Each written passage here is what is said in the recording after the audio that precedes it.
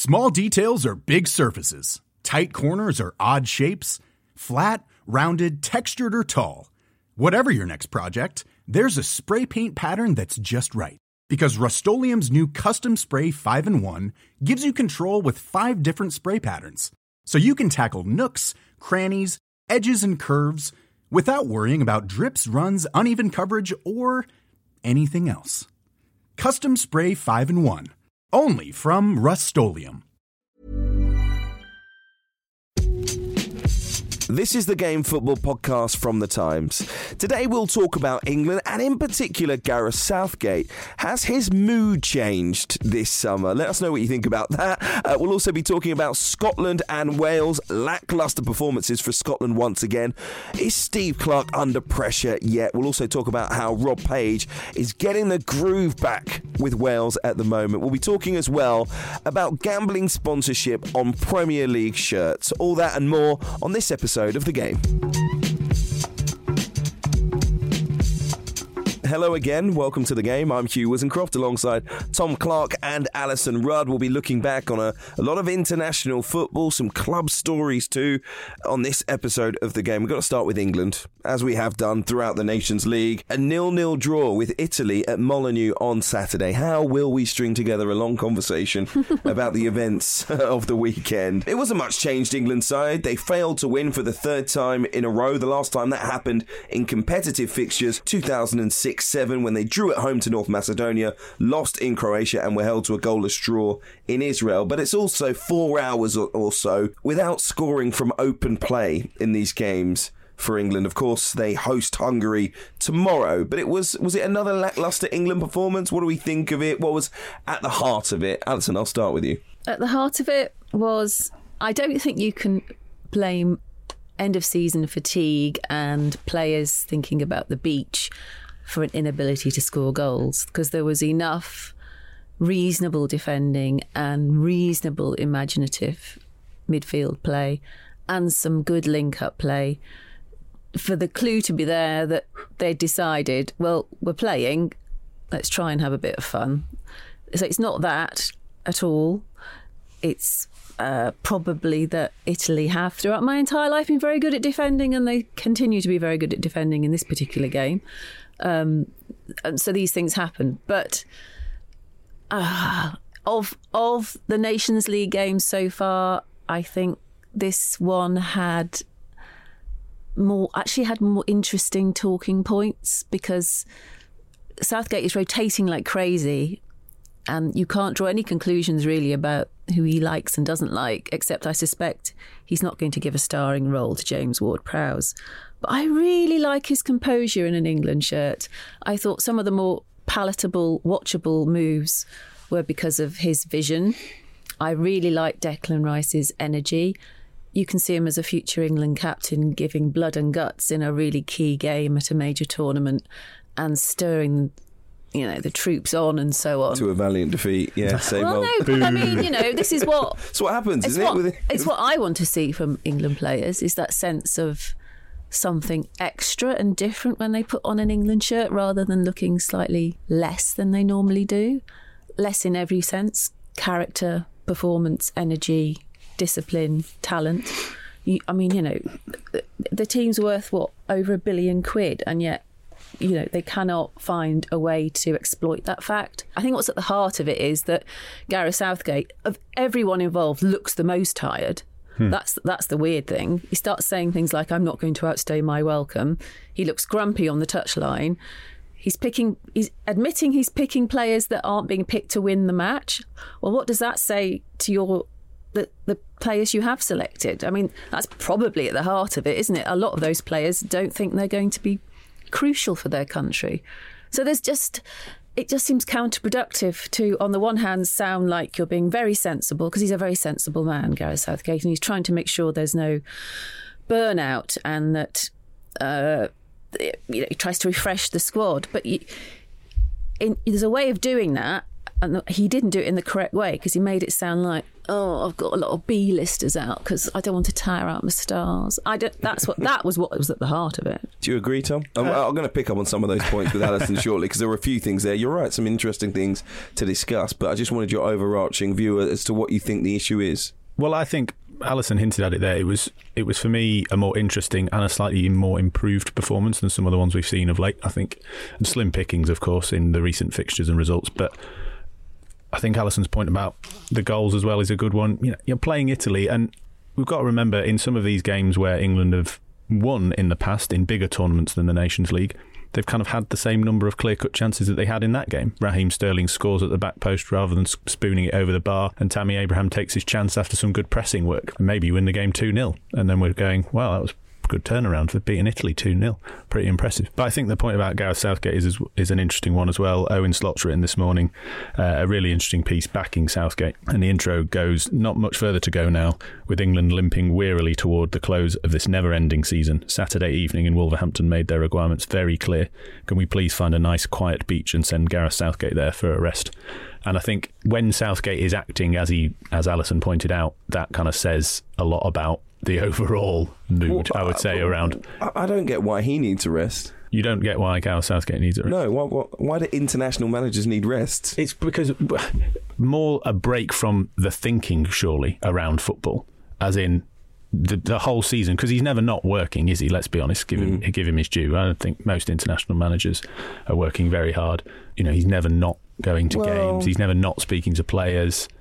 Yeah. Which is the moment, and that's where you earn your money. I completely disagree with Slotty's intro there, because it looks like the best job in the universe. He just trucks up, usually with someone famous sat on his left or his right. And, they may or may not be interesting, but he's a guest of every club he goes to. But he's not having the sandwiches. He's not even making notes most of the time. He's not got his iPad out. He's sat there watching. Occasionally you get the odd raised eyebrow or smile, but not that often. Watching game after game after game. And if you love football, that is fantastic. And then he has these rare opportunities. They must be, absolutely... he's supposed to absolutely love these moments when he can bring them all together and create magic. I think because he's been watching so much football. How can you possibly, at the moment where it's the only point at which he's in charge, as opposed to watching what other managers are doing, he has a chance to show, I'll beat my chest and I'll say fantastic things and I'll be inspirational. He shouldn't be tired. And if he is tired, he should stop. I think that's absolutely true, apart from this particular international window. No, I disagree. And I know the Euros was last year, so it's weird because it feels a bit like you've gone from summer tournament to summer tournament. Yeah, so maybe there's which is what you have to. I'm not. Summer tournament, get to a final. The hangover from that straight into a season and having to do your work. And I take your point that, yes, he does, sit there, but he's not then popping into the box after for a bottle of champagne, is he? He will be doing work. Fine, might not be sat there with his iPad all the time, but you're kind of talking there about visual PR that he should be doing. So you want him sat in the stand, with an iPad and furiously making notes. I'm saying rather than being tired by this point, this is the moment he should spark to life because he knows everyone else who has been running around is tired. Yeah, that's true. But I do think there's a different type of tiredness. It's a general kind of mental fatigue, maybe perhaps with this football this season. And I do think we're coming to I know I'm not going to jump in, Hugh, and talk about points that we're perhaps coming to, but Johnny Northcroft wrote in his excellent football newsletter last week about we're heading into this period of where you have the Champions League final nearly in June. Next year, I think we're going to have an FA Cup final in June for the first time in its history, or first time for many, many, many decades. And we're getting to this point now, and I do think that's a factor as well. It's not just the physical tiredness of the players. There's this fatigue in general. I mean, we're doing a podcast about football, and it's mid-June, and there's still lots of things to talk about. There are still fixtures happening, but I don't know about you guys, but my friends, of which I kind of judge the level of interest of football and how it's going, there's the first time maybe in a WhatsApp chat of about 8 or 10 people, no comment about the England game, this most recent one. Yeah, same. The first time ever. He's paid a lot of money to make it interesting. I'm not saying that makes Gareth Southgate. I'm just saying that I'm making a more broader point about the general fatigue. It's not necessarily fatigue, though, is it? Because there's a point that you can say this England team has lost the interest of a lot of people. Yeah, that's you could make that counterpoint. Yeah. There are a lot of football fans that sort of, as we went into these Nations League games and we started the conversations up again about international football, had obviously hung their hat on Gareth Southgate in England. People were talking about favourites for the World Cup. Yeah, because we've been spoilt rotten. We've gone to a semi-final, a final, and now we're going into games against Italy and drawing 0-0, creating a few chances with a very tired team. And actually, is that terrible? No, but there's a part of me, listen, let's break it down to some of the things that Alison was mentioning there, but there is a part of me that wanted to talk about some of the players. Let's go to that first then, because James Ward-Prowse, who you mentioned, I thought he was all right, I don't have strong feelings about him. But he's that sort of player. I think that is the problem with him. If there's a problem, it's about perception with him. He's very neat and tidy and looks like Mr. Goody Two Shoes, and I think it's just easy to forget him. It's because he's so neat and tidy. But I think those are the players that are essential in a disparate, when you're bringing together people from other clubs. He's just and his set piece abilities. But I do think that's interesting that we're talking about James Ward-Prowse in this game where we're talking about excitement and maybe losing the fans, and you're talking about Southgate having some enthusiasm as well at this time of the season. And you think back to England breaks where it's not a qualifier. Fine, it's the Nations League. It's this kind of midpoint, isn't it, between a friendly and something really serious. You need a player that's not James Ward-Prowse. You need maybe Jude Bellingham, the next Jude Bellingham, so that we're all going, oh God, this is exciting. Unfortunately for James Ward-Prowse, he's not that type of player. He can have the best game of his career and he still won't be exciting enough for a June match against Italy to get everyone's blood going. Unless he whips one in the top corner. But my point on James Ward-Prowse is, and listen, when I say, it made me seem like I don't think he's a great player, I was very public about this. He should have definitely been in the squad for the Euros, and I would definitely have him in an England squad. I just think since then Jude Bellingham has emerged more, developed more, and I think he's got that place as the sort of second or third choice as partner to Declan Rice. I mean, Declan Rice is Batman. Everyone's auditioning for Robin, aren't they? Let's be honest, in terms of that midfield position, because it's Calvin Phillips. You pull the lever at Las Vegas and it goes to Jordan Henderson, then you pull the lever for another game and it might become James Ward-Prowse. There is no one yet who I think, even though Calvin Phillips was great during the Euros, because of the season that he's had, broken up by injury, I don't think he's got that place nailed down as a midfield partner for Declan Rice. So and this is the reason I wanted to talk about these players, because we can talk about lacklustre performances and the idea that the season was really long, but for all of those players in the squad playing for their place, these games are hugely important. There's no point saying, like Kevin De Bruyne did, what's the point in the Nations League? Why are we even playing these games? When now we've got 3 games left until the World Cup. If you're James Ward-Prowse, that might be your only opportunity to play out of your skin and get yourself on the plane, or at least get yourself involved in the upcoming matches before the World Cup, so you give yourself another opportunity. Same with Tammy Abraham. Fikayo Tomori started at centre-half. He's another one of those players. And if Gareth Southgate wanted to inject some urgency into the performances, and I know he made 6 changes, but all of those fringe players, all of those ones that you say, look, I want to see how they do, put them all in at the same time. Rather than saying, look, let's play 2/3 of a team that, is established.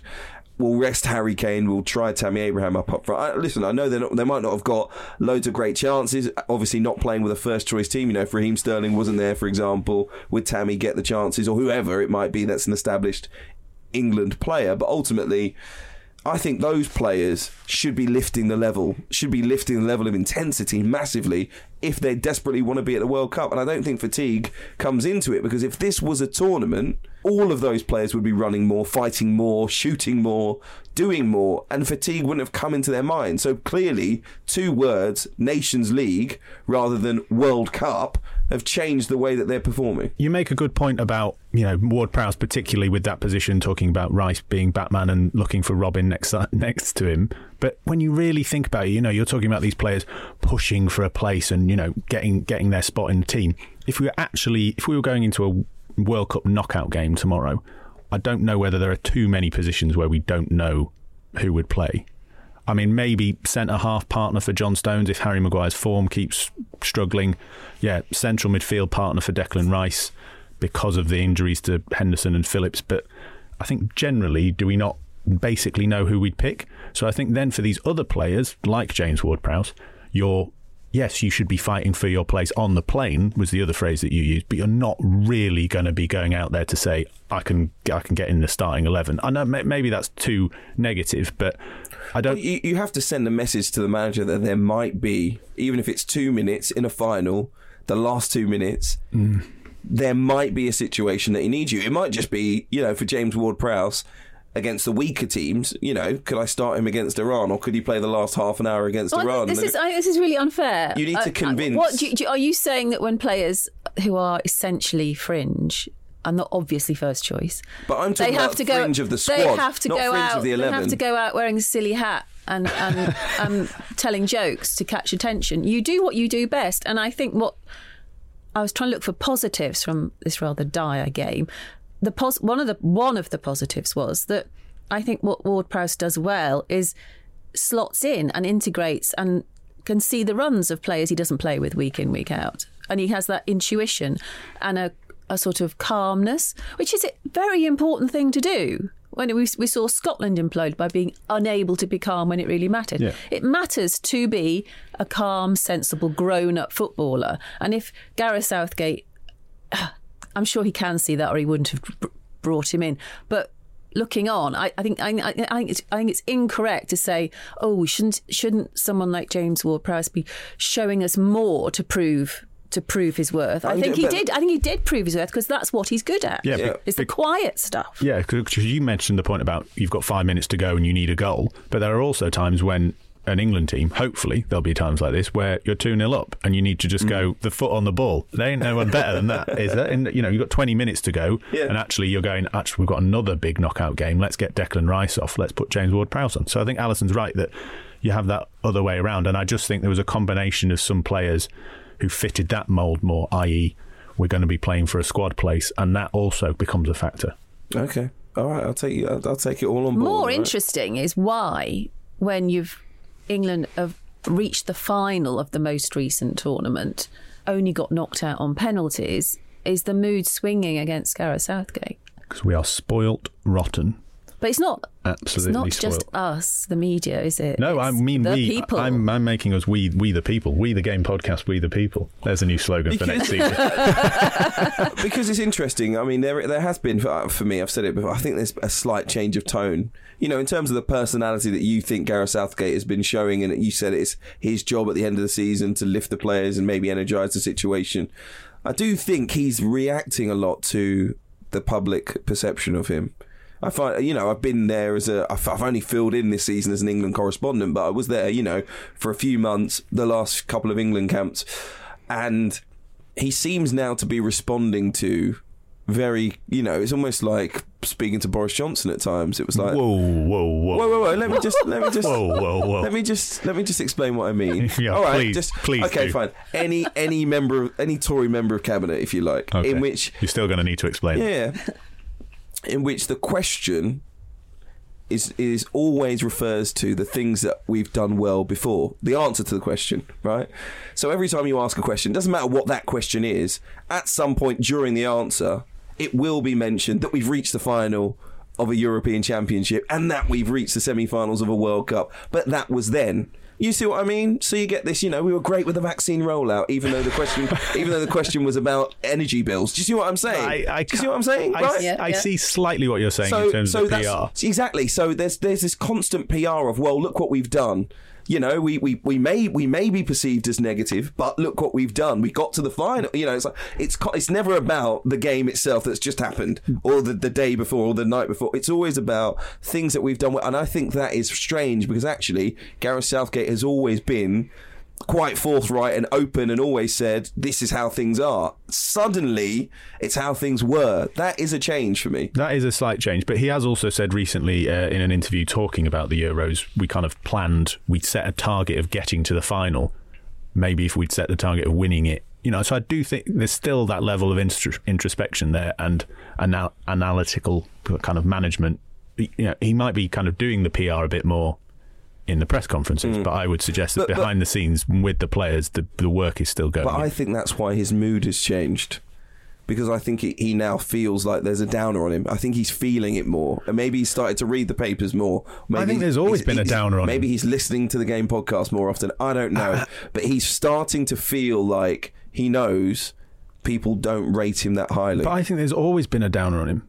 You know, when you think about how he got the job, there's a constant level of surprise when we've done well in tournaments, and then it kind of everyone comes round to my view that he's, you know, one of the greatest England managers of the last 50 years. No, but I don't think he's ever been that high. No, but here's the thing: before he was trying to prove to people that he deserved respect. And I think he feels that he has done that. Yeah. So now he's reached a point where he's miffed he's not getting it. Exactly. I think that's completely fair. Yeah, but that for me has changed his character and personality somewhat. You know, it was before it was, well, wait and see. And now it's, wait a minute, where's, you know, we've delivered, haven't we? Why aren't you giving me compliments? Why aren't people saying I'm a good manager yet? Like, what more did you want me to do? Did I have to win the Euros? Did I have to win the World Cup? And I think that mood, like, we're seeing a different Gareth Southgate. I'm not saying it definitely has affected his players, but it hasn't felt like the Gareth Southgate that was punching the air in his waistcoat not too long ago. It's just not the same guy. I think the job has changed, and I'm not sure he's the right person for the new job, because in some ways he created the job. Sorry, we should have had a gasp there, shouldn't we? He's created the job he's had because it was about repairing the relationship with the players and the media and the players and the supporters, and it was bringing through young players and making them mature and feeling part of a group. And he was somebody who was very good with players under 25 and giving players a chance. I mean, no England manager in the history of football has ever given so many people caps. And so it was this sense of being an infant school teacher who's then asked to go on to take maths A-level at a secondary school, and that's not what he is, I don't think, having to think about more people who've matured and don't need him anymore, and so that, you know, he's dealing with different problems to solve and players that don't need him to help them. They're fully formed and have big roles at big clubs, and I don't think he knows how to make that integrate to become something magical. The best England manager will be one who makes England play better than the sum of their parts, adds a bit of sparkle, and has the personality to deal with the big characters and well-paid people that he's dealing with. I think you're right. I don't think it's out of this world to consider a scenario in which Southgate leaves after the World Cup, and after a World Cup which might end up being disappointing for lots of England fans. That could happen. But I do think that I disagree with you in the sense that analogy of the school teacher progression. I think he's shown as a manager, both on and off the pitch, a level of progression that means that, you know, going into the Euros, there were lots of question marks about, and they came back to Southgate and whether he's the right person for the job, and then he got us to a final. So I think he deserves the chance to show whether he can go again and improve and tweak and change again. But I do think that you raise an interesting point about the future of England in a grander sense. I think he's going to come under pressure if he doesn't start, certainly scoring from open play.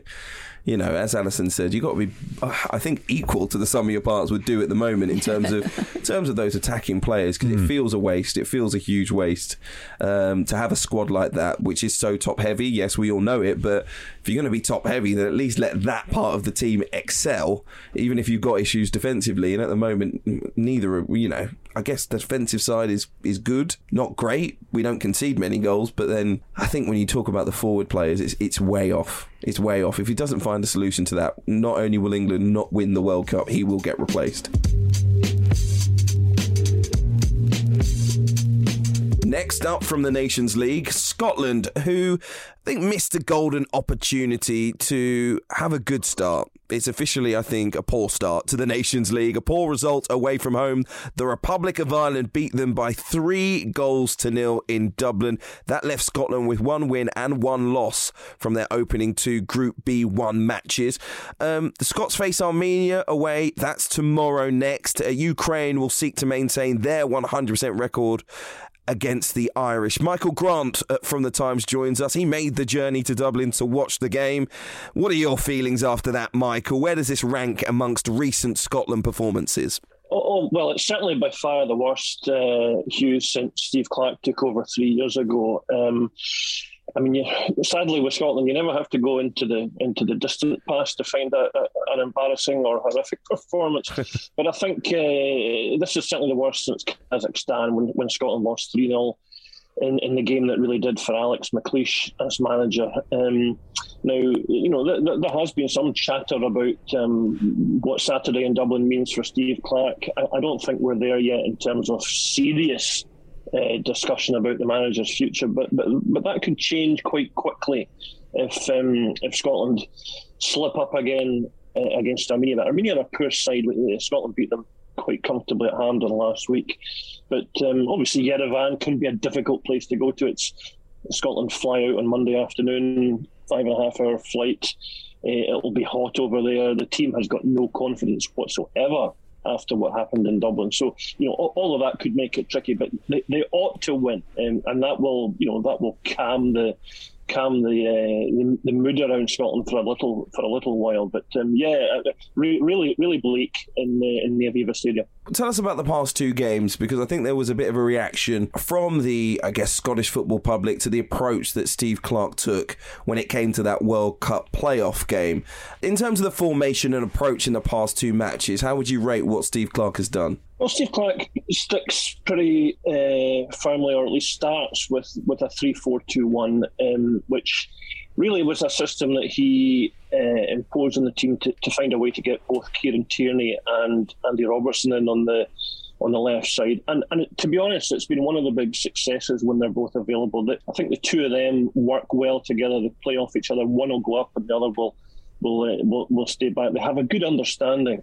Now, the problem, of course, is that when Tierney is out injured, as he currently is, and he will miss all of the 4 games that Scotland are playing in June, that system is not so effective.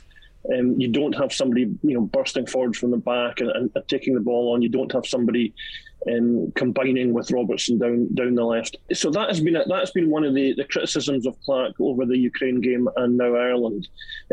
But I must say, I think we can we can over concentrate on whether it should be a back 3 or a back 4. When, really, the issue in Dublin was just poor individual defending and not attacking crosses, not having the aggression and the kind of will to beat your man. And Shane Duffy, who was really kind of lampooned when he was in Scotland with Celtic, had a dreadful season with Celtic last season. But he was actually a real handful for the Scottish defence when he was up for corners, and they got the first goal from it. So that's been Scotland's conceding far too many goals. They conceded 3 to Ukraine and 3 to Ireland. And of course, they've also dried up in terms of scoring. 5 games this year, not a striker has scored for Scotland since last November. Michael, can I ask what the mood is in the press box? I mean, you say you don't think it's quite the time for Steve Clarke's future to be assessed, but there comes a tipping point with every manager when there's a mini crisis, and the media that know him well and follow the team around go with them to a point, and then there's a U-turn. Do you feel that's not close, or is there a lot of loyalty towards him? What's the mood? I think you're absolutely right, Alison. There is always a tipping point. As I say, it was a Kazakhstan game for McLeish.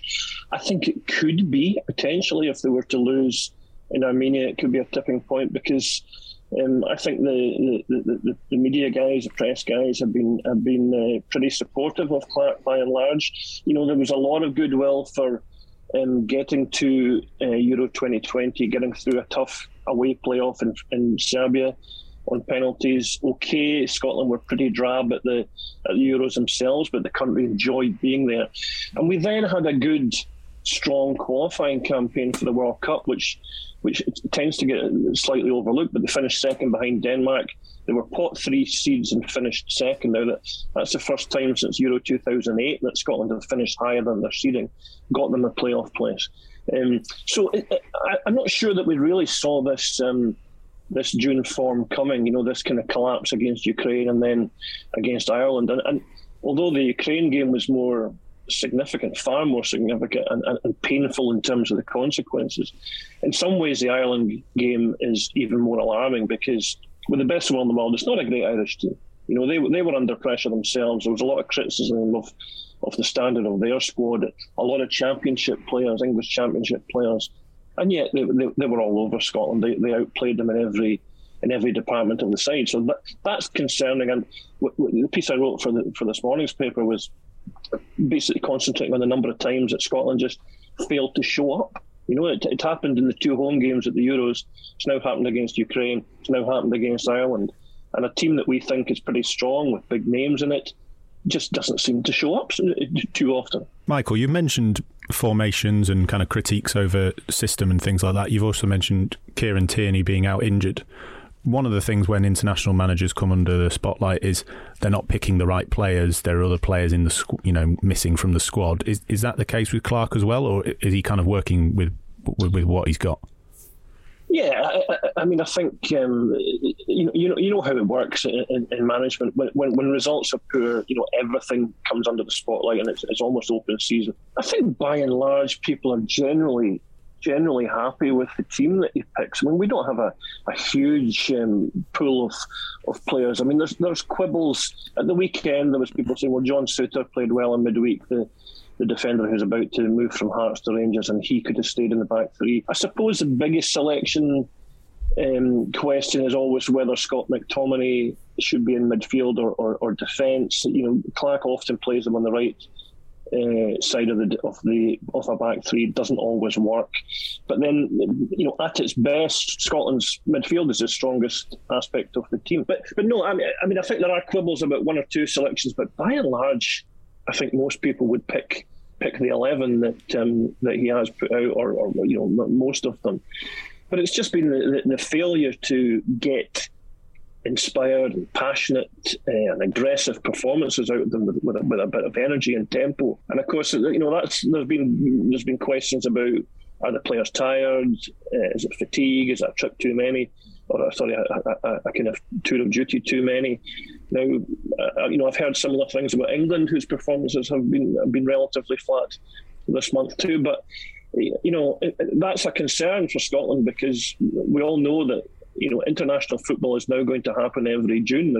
Scotland have 2 European qualifying games next June, so we can't get into this mindset that the season finishes in May, because for Scotland and other national teams, it's going to keep going into June, and it's going to be a regular annual test. Just before you leave us, Michael, deep down in your gut, if he doesn't beat Armenia, what happens? I think the SFA will still be loyal to Clark. He's got a lot of support in there. I think they would try and ride out the storm, but I think he would lose a lot of supporters. I think he would lose some of the media for the first time, because really they ought to be beating Armenia, with a bit to spare. I know, maybe that sounds misguidedly arrogant, but they should. I mean, you look at the 2 squads, there's no comparison. So I think if Armenia goes badly on top of Ukraine and on top of Ireland, Steve Clarke's future becomes a discussion for the first time. I think the SFA would try and ride it out, but that's what we would be writing about for the next 3-4 days. Well, I would be, certainly. Michael Grant, we look forward to it. We'll see if it's a victory, win, lose or draw, whatever it is for Scotland. We'll be reading your reaction in the Times. Thank you so much for joining us on the Game Podcast.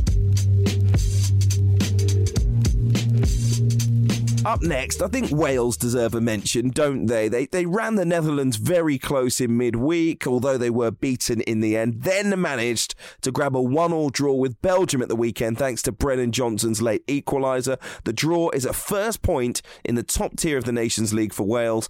They suffered defeats by Poland and the Netherlands previously, but as I say, this point against Belgium was a very good one. Gary Jacob watched the match, of course he did, for the Times. Hi Gary, what has the mood been like in this Wales camp? Because they seem to be a side that at least gives themselves a chance against most of their opposition. They're hanging in there most of the time. They did it at the weekend as well. And I think they're getting back to the Wales side that qualified for the Euros. I think that some of the performances and the way they exited the Euros with a big defeat to Denmark, I think that dampened the mood quite a lot. And we seem to be seeing this resurgent Wales, who are once again that side that look like they could surprise us, just like in 2016. How do you see them? Probably since the days of Coleman, they've been a side that have overachieved and managed to hang in games and achieved results against better teams than they probably should have done on paper. Obviously, against Ukraine, they were totally outplayed and they were very fortunate to come through that game. But if you look at the game against Belgium, they had some chances. Belgium had quite a few chances and probably slackened off at the end, really, and should have taken it to bed. But at the end of the day, Wales hung in there and they clung out a draw, and that could be quite a priceless draw for them if they actually want to try and stay in the higher level Nations League. Against Holland, they made a lot of changes, so it wasn't really a game you can kind of compare them to. But Page said before the weekend that he felt that the game against Belgium was the first time he could actually pick a team with the World Cup in mind, partly because they just qualified, but also because I think he's thinking about, well, what am I going to do there, and who am I going to pick for a tournament situation? For example, on Saturday he put Ampadu into midfield because it was evident against Ukraine that they were struggling in the centre. Joe Allen's legs probably aren't quite what they were in the past, and Ampadu can add that extra little bit. Unfortunately, Allen had a hamstring injury and he went off. So that was one change, and I think that the interesting question is whether he finds a way to get Brennan Johnson into the team.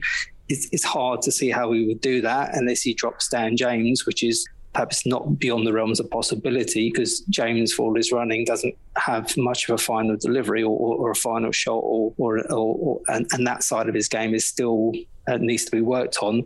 And maybe Johnson will become a bit of a kind of wild card in Qatar, or maybe he'll continue to use him as an impact substitute as he's done recently. On Rob Page, let's go back to him very, very quickly.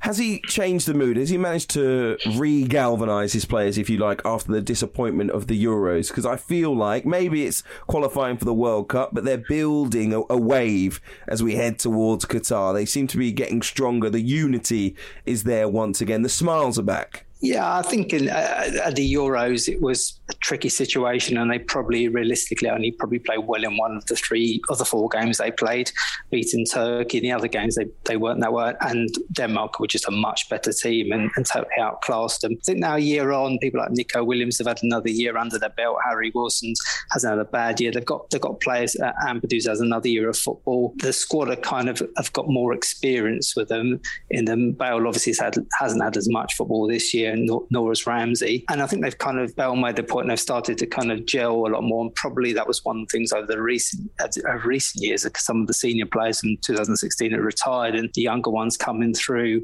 were very inexperienced, and probably now they're just a much more, there's more unity within the kind of group. And so I think going to the tournament, I think probably it's not going to be easy for them. United States aren't a pushover, and obviously they've got England and Iran, so it's not going to be easy for them, but they've got a way of playing, and it works for them, and so that they won't be easy to beat.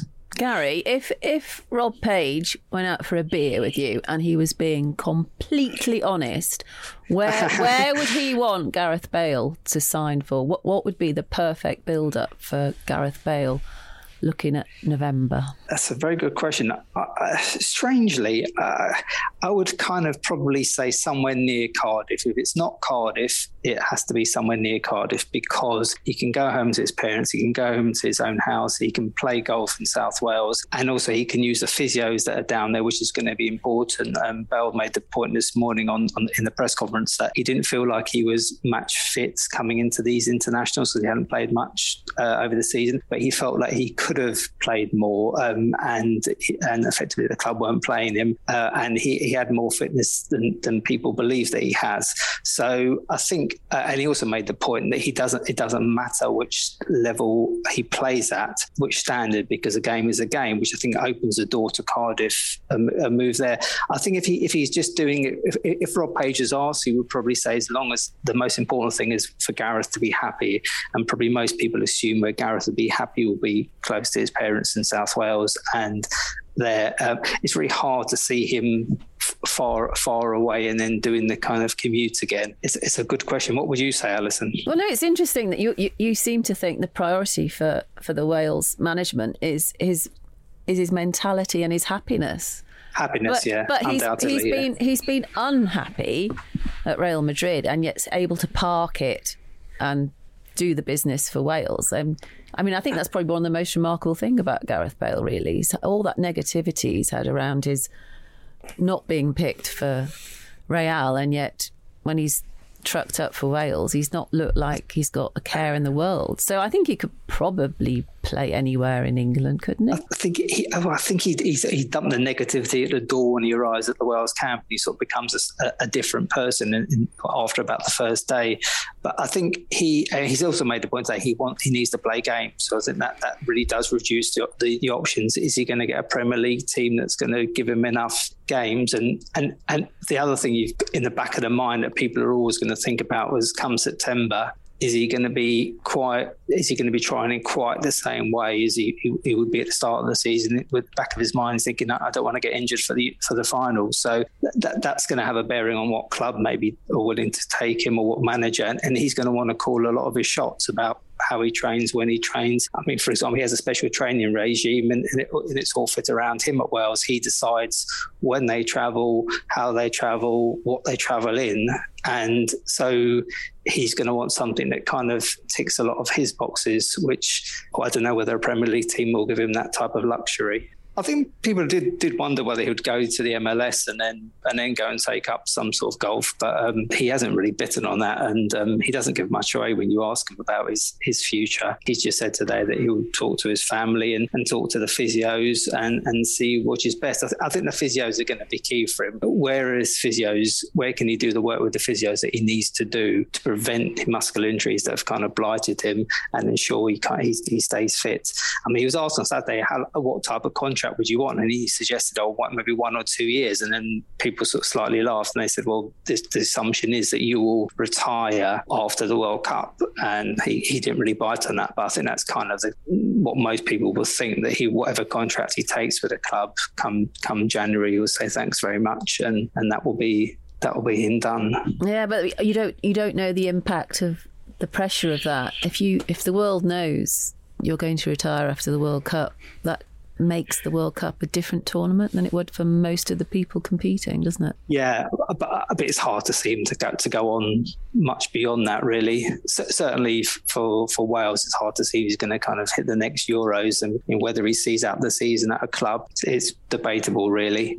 I think maybe his time at Madrid is kind of not soured him, and he said today that he felt that what he's achieved in his career, if you'd given him 10% of what he's achieved in his career, he would have been happy. But you wonder whether the last couple of years has sort of soured his feeling about football, and because of the way he felt he was treated at Madrid. It is wonderful the way that he's this sort of mega star, and yet he's so, the way he hugs Sorba Thomas when They beat Ukraine. It's like he's just one of the lads. There's no sense of slightly better than the rest of you about him at all.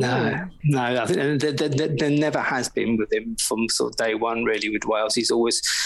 he loves the country. He loves the younger players coming through. I think there have been a couple of times when you thought he probably deep down thought the younger players coming through weren't quite what they had in the past, and so perhaps like the Euros, they weren't going to achieve what they could have achieved, what they achieved at 16. But a year on, with the players who are a lot more experienced, you feel like they're more of a competitive team now. But it was noticeable when they've had some videos of the camp, and you see where the players sit. It is Bale, Ramsey, Gunter, Hennessy on one table, then the younger players on another table. So although they are all unified, you can see it's all done by age, and he is one of the lads, but there is a kind of slight pecking order within there. Do you sit with the Wales Online guys when you have a cup of tea then, Gary, or do you only sit with the broadsheets? Always, Alison. You know me. Very well handled, Gary. Very well handled. Everyone's the same to me, Alison. Gary Jacob, thank you very much for joining us on the Game podcast. We'll be reacting, I think, to Wales, who go to the Netherlands tomorrow, or today, if you're listening on Tuesday. Big game for Rob Page's side. They did well against them last time. Would be incredible if they could go and win in the Netherlands. Gary, thank you very much.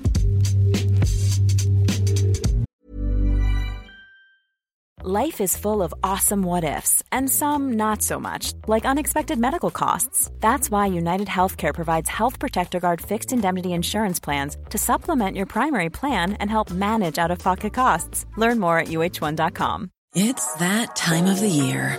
Your vacation is coming up. You can already hear the beach waves, feel the warm breeze, relax, and think about work. You really, really want it all to work out while you're away.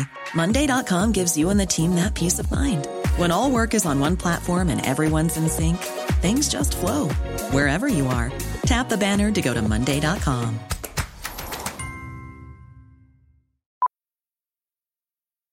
Millions of people have lost weight with personalized plans from Noom. Like Evan, who can't stand salads and still lost 50 pounds. Salads generally for most people are the easy button, right? For me, that wasn't an option. I never really was a salad guy. That's just not who I am. But Noom worked for me. Get your personalized plan today at Noom.com.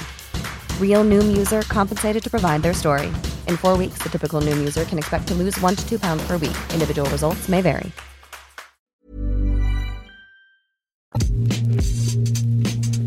Now, it's not often we speak about sponsorship deals on the Game podcast. This is not this is not the business pages of the Times taking over the Game podcast by any stretch of the imagination. But it was an interesting thing. Lots of people reacted to on social media this week. Everton Football Club confirming a club record main partner agreement with Stake.com, which is, they say, a leading casino and sports betting platform. I think they stress in their second paragraph that it is the highest value front of shirt deal in the club's 144-year history. That is me quoting from their press release. And I think one of the things that was interesting to me was that there was a lot of criticism, in particular to Denise Barrett Baxendale, who said after a previous sporting gambling company sponsorship deal had come to an end that in an ideal world, Everton wouldn't have a gambling sponsor. And I thought, well, when people were criticising Everton, I thought, well, this clearly is not an ideal world for Everton at the moment. They need as much money as possible. This is not even taking into account any feelings around whether there should be gambling companies involved with sport or football. It was just me simply saying that in the position they're in at this point in time, the highest value commercial deals they can do, they basically need to do. They're in a bit of a financial hole, Everton. So I could understand the criticism on moral grounds, but also in terms of the decision that the club made on business grounds, I could also completely understand it. But Alison Rudd, you wrote a piece about this in the Times. Why did you feel so strongly about it that you thought, I need to write a piece on this? Because on every level it makes no sense at all. You've just raised a couple of them. Political and common sense level, a government white paper is about to be released. It's imminent, probably within the next 10 days. Stating that gambling on the front of Premier League clubs' shirts will be prohibited. But why on earth would you sign a deal for a piece of business that's going to be, to all intents and purposes, illegal? That makes no sense at all. Makes you think, what were they negotiating this deal when they thought they were going to be relegated to the Championship? Because you are allowed to wear gambling sponsors on Championship and below on the front of your shirts. Or have they devised some clever loophole where the way they do the break clauses for clubs that have already bought into contracts with betting companies, they get a sort of free hit at this for a few months or something? But it's not the future. I mean, this has not been a secret that the government were going to go down this path. The only reason there's been a bit of a delay on it is whether it was going to be a voluntary agreement made by the Premier League clubs or it was going to be imposed by the government. But either way, it's not going to be allowed. We're not going to have gambling companies on the front of Premier League shirts. So timing-wise, this is highly peculiar and speaks of either skullduggery or stupidity or something. It doesn't make any sense at all. And you say, Hugh, these are tough times. Everton have had a loss of sponsorship income as an indirect result of the ban on Russian business deals because of the invasion of Ukraine. But it's not that the clubs will never tell you exactly what their deals are worth, but this is about 13 or so million pounds a year. And their deal with Kazoo was roughly 10 million a year. But you also make more on a deal that's slightly more ethical, if you like, because you're allowed to put that on junior kits. So you actually make quite a lot of money selling kits to kids, because kids don't want shirts that don't look like the grown-up shirts or their hero shirts. So you can factor that in, and if you market it properly, you can make quite a lot of dosh. We're not talking huge gulfs of income difference here. And then you've got how it looks. I mean, Everton got a lot of praise for dumping a gambling sponsor and trying to find another route, because it was raised at their AGM a few years back. Everton are really big on, I know all clubs have their charity arms, but Everton are particularly big on mental health. They have a drop-in clinic, which is a fantastic idea. If you're struggling, you don't know where to go, or you feel uncomfortable asking people, you can go in, complete privacy to fully qualified staff to talk about mental health issues.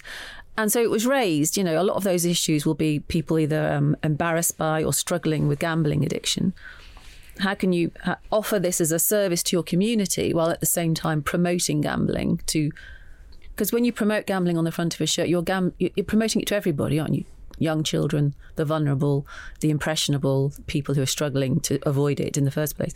So how can you do that? And Denise Barrett-Baxendale, she admitted that didn't sit well, and in an ideal world, she'd rather that they didn't do that. So that's the whole backdrop to this. So the last thing you would expect is for Everton to come up with a deal with a betting company. It makes zero sense on any level. I mean, even the financial level doesn't really make sense, as I've pointed out. I can still see why they've done it. If that's really? If that's after all that, if that's the most money on the table, I can see why they've just gone, look, we need to take the money.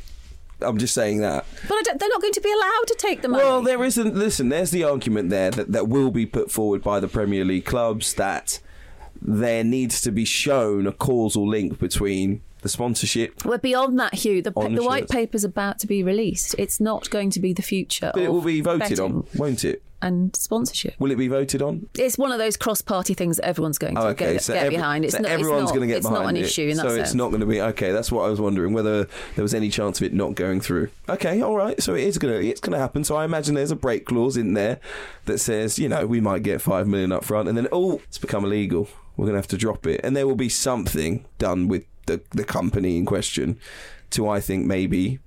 what's the word? I think appease them.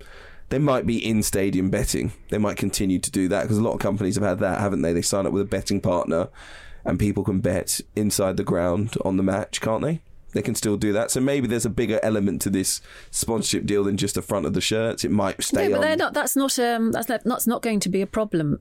I think I can't think of a club that doesn't have some sort of relationship with a betting company. But it is all about the impact of front of shirt sponsorship.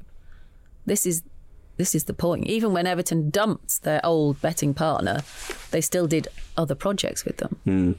I think it's an interesting one, generally speaking, because of the amount of advertising that we see for gambling around football in general. Will there still be advertising in stadiums for gambling? Absolutely, there will. This is a very specific thing. No, it's still seen as something that allows smaller clubs to exist. It's a really important revenue stream. And I think the interesting part of this white paper legislation is that yes, they're saying, yes, you can play if you're playing in the Championship, which is still high profile, but he's not on telly as often. You can wear whoever you want on the front of your shirt, but it's very specific to the Premier League. They just feel the Premier League is so sexy, so influential, that they just don't want, and it's everywhere. They just feel that it's seditious almost. It reaches beyond levels that they want it to reach, that it's getting to young people and forging this sense that gambling's fine. It's the way you should go because of the status of the Premier League. This is specifically a Premier League thing. And Everton, they may have forgotten, but they stayed up. They're still a Premier League club. What do you think about it all, Tom? Well, I think one of the things we're coming to is the idea of a shirt sponsor being the kind of the prime real estate, if you like, of the sponsorship. Well, it is, isn't it? And you're right, and I think it is, because Alison talks about it there with the kids' kits and things. And if you think about a lot of these companies that in recent years have sponsored Premier League teams, a lot of them I can remember. You get the press releases in your inbox, and you're going, Who's this company? Yeah. What? I've never even heard of them. They're not the kind of mainstream betting companies that. There's a lot of global exactly betting companies that want to sponsor football shirts. Exactly. But that's then the point where if you're then talking about the kind of responsibilities of these teams, where kind of gambling as an addiction can become a major problem, if you're then promoting these companies that people haven't heard of before, because some things that gambling companies do is that they can, preventative measures for locking people out of accounts and not allowing them to sign up. If you're then promoting companies that people have never heard of, but then they go, have a £10 free bet on us type thing, that's where it does become really problematic. And I think that's one of the most interesting things about the rise of betting sponsorship on shirts, is that a lot of those sponsors are companies that I'd never heard of before and that are now household names. And they are household names because they've been on the front of a Premier League shirt. And that applies not just to me, that applies to lots and lots of people in this country, young and old. And so I do think there's merit in the idea of banning them from Premier League shirts. I think Alison makes an interesting point about, the blurred lines between the Championship and things like that, because you could still argue, okay, well, if two teams get to the Championship playoff final and they're both sponsored by betting companies, that game's one of the most watched games of the season, etc., etc. So, but I think it's a positive thing if it were to happen, as it seems it will.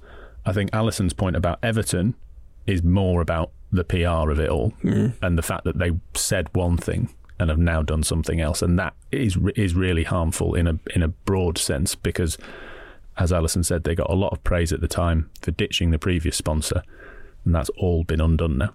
Would you ban gambling advertising from sport in the UK, personally? I think you'd then get into a very tricky problem. It particularly is working for broadcasters and the media as well, because let's be honest, a lot of the advertising that, we're a sports newspaper and a sports section. Quite often when you're in the past, when I've been doing, newspaper pullouts and digital publishing, talking about sponsors coming in, Cheltenham Festival, all that kind of stuff, all the sponsorship, the advertising is often through betting companies. Obviously, horse racing it's intrinsically linked, but I think there are two different aspects here where the shirt sponsor, because it is that prime real estate, you can make the case that would actually make a difference, and then you could still make the case that you're allowed the revenue that is so important to other clubs, a hoarding around the side of a ground, in contrast to a football shirt. I think if you had some of these companies that, as I said, I'd never heard of before they were on the front of a football shirt, I think if they'd been on hoardings around grounds, despite all the football that I watch, I think some of them would have just blurred into the background and I wouldn't have paid any attention. Yeah, I mean, it's a different effect. It has different effects on different people, particularly if you had a gambling addiction, though. If you see any kind of advertising for it, I'm sure going to have a different reaction to someone that hasn't had that addiction previously. It's an interesting one for me because we've got stadiums named after companies, don't we? We've got the Etihad, we've got Emirates Stadium. We have big companies that have invested loads of money in football, and we've had moral arguments about football and where we draw the line in terms of morality. And I do think this is about a moral argument because, of course, we've seen other things banned from sport, previously. Alcohol advertising, haven't we? We've seen smoking banned from different sports as well. And now gambling's on a similar list. And it's whether where do we go in terms of what should be banned from being put on the front of a football shirt? If there was an oil company with immoral practices who sponsored a football team, would we say, look, bad practices at this company. They shouldn't be sponsoring football teams either, despite the fact they're in a different industry. Maybe we've already banned oil companies. You don't see many oil companies, all right, as a bad example, but there are different practices in different industries, and if it were to come out that a company had what we defined as immoral practice, would we want them to have sponsorship removed from a football club? No, this is about normalising something that you shouldn't be exposed to when you're young. I think that's the point. It's just... So it's about young people. It is, because the law already says you can't put a gambling company on the front of a junior shirt. Yeah. So it's clearly they've decided, and everyone's agreed to that. No one's said, but don't agree with that. Everyone agrees that you shouldn't do that. You shouldn't have a 5-year-old running around with a betting company blazoned on his chest. But they still want, that's still what the child wants. They want the replica kit. They have their heroes wearing gambling sponsorship. So it's just about following through that line of reasoning, really. That it's just too seductive. What about sleeves? Could we have a gambling sponsor on the sleeves? That might be one of the small details that gets through the white paper. I don't know. We haven't seen it. We haven't seen it yet. It's just about that emblazoning of selling your soul to the gambling company, I think, regardless of the consequences. Does anyone know the first football club that had a sponsor on its shirt of any sort? That had a sponsor of any description. Was it was it early 80s? No, it was late 70s, was it? I think it was late 70s, yeah. West Bromwich Albion. Nope. Leeds. Nope. No idea. Kettering. Really? Yeah. Really? That's good. Good quiz. Good quiz question. Any more questions? What was it advertising? Do you know, in the upcoming podcast, the Big Fat Quiz of the Year, we just turn that into a football-related one between us on the podcast. It might make a good episode in the coming weeks. I mean, coming weeks, we've got Thursday's show and then we're taking a break before the Women's Euros. So. All right, so you want to do it on Thursday? Thursday, we'll do a Big Fat Quiz of the Year. Okay, fine, great. I will see you then. You've signed up to it, Tom Clark. We'll get you on the phone.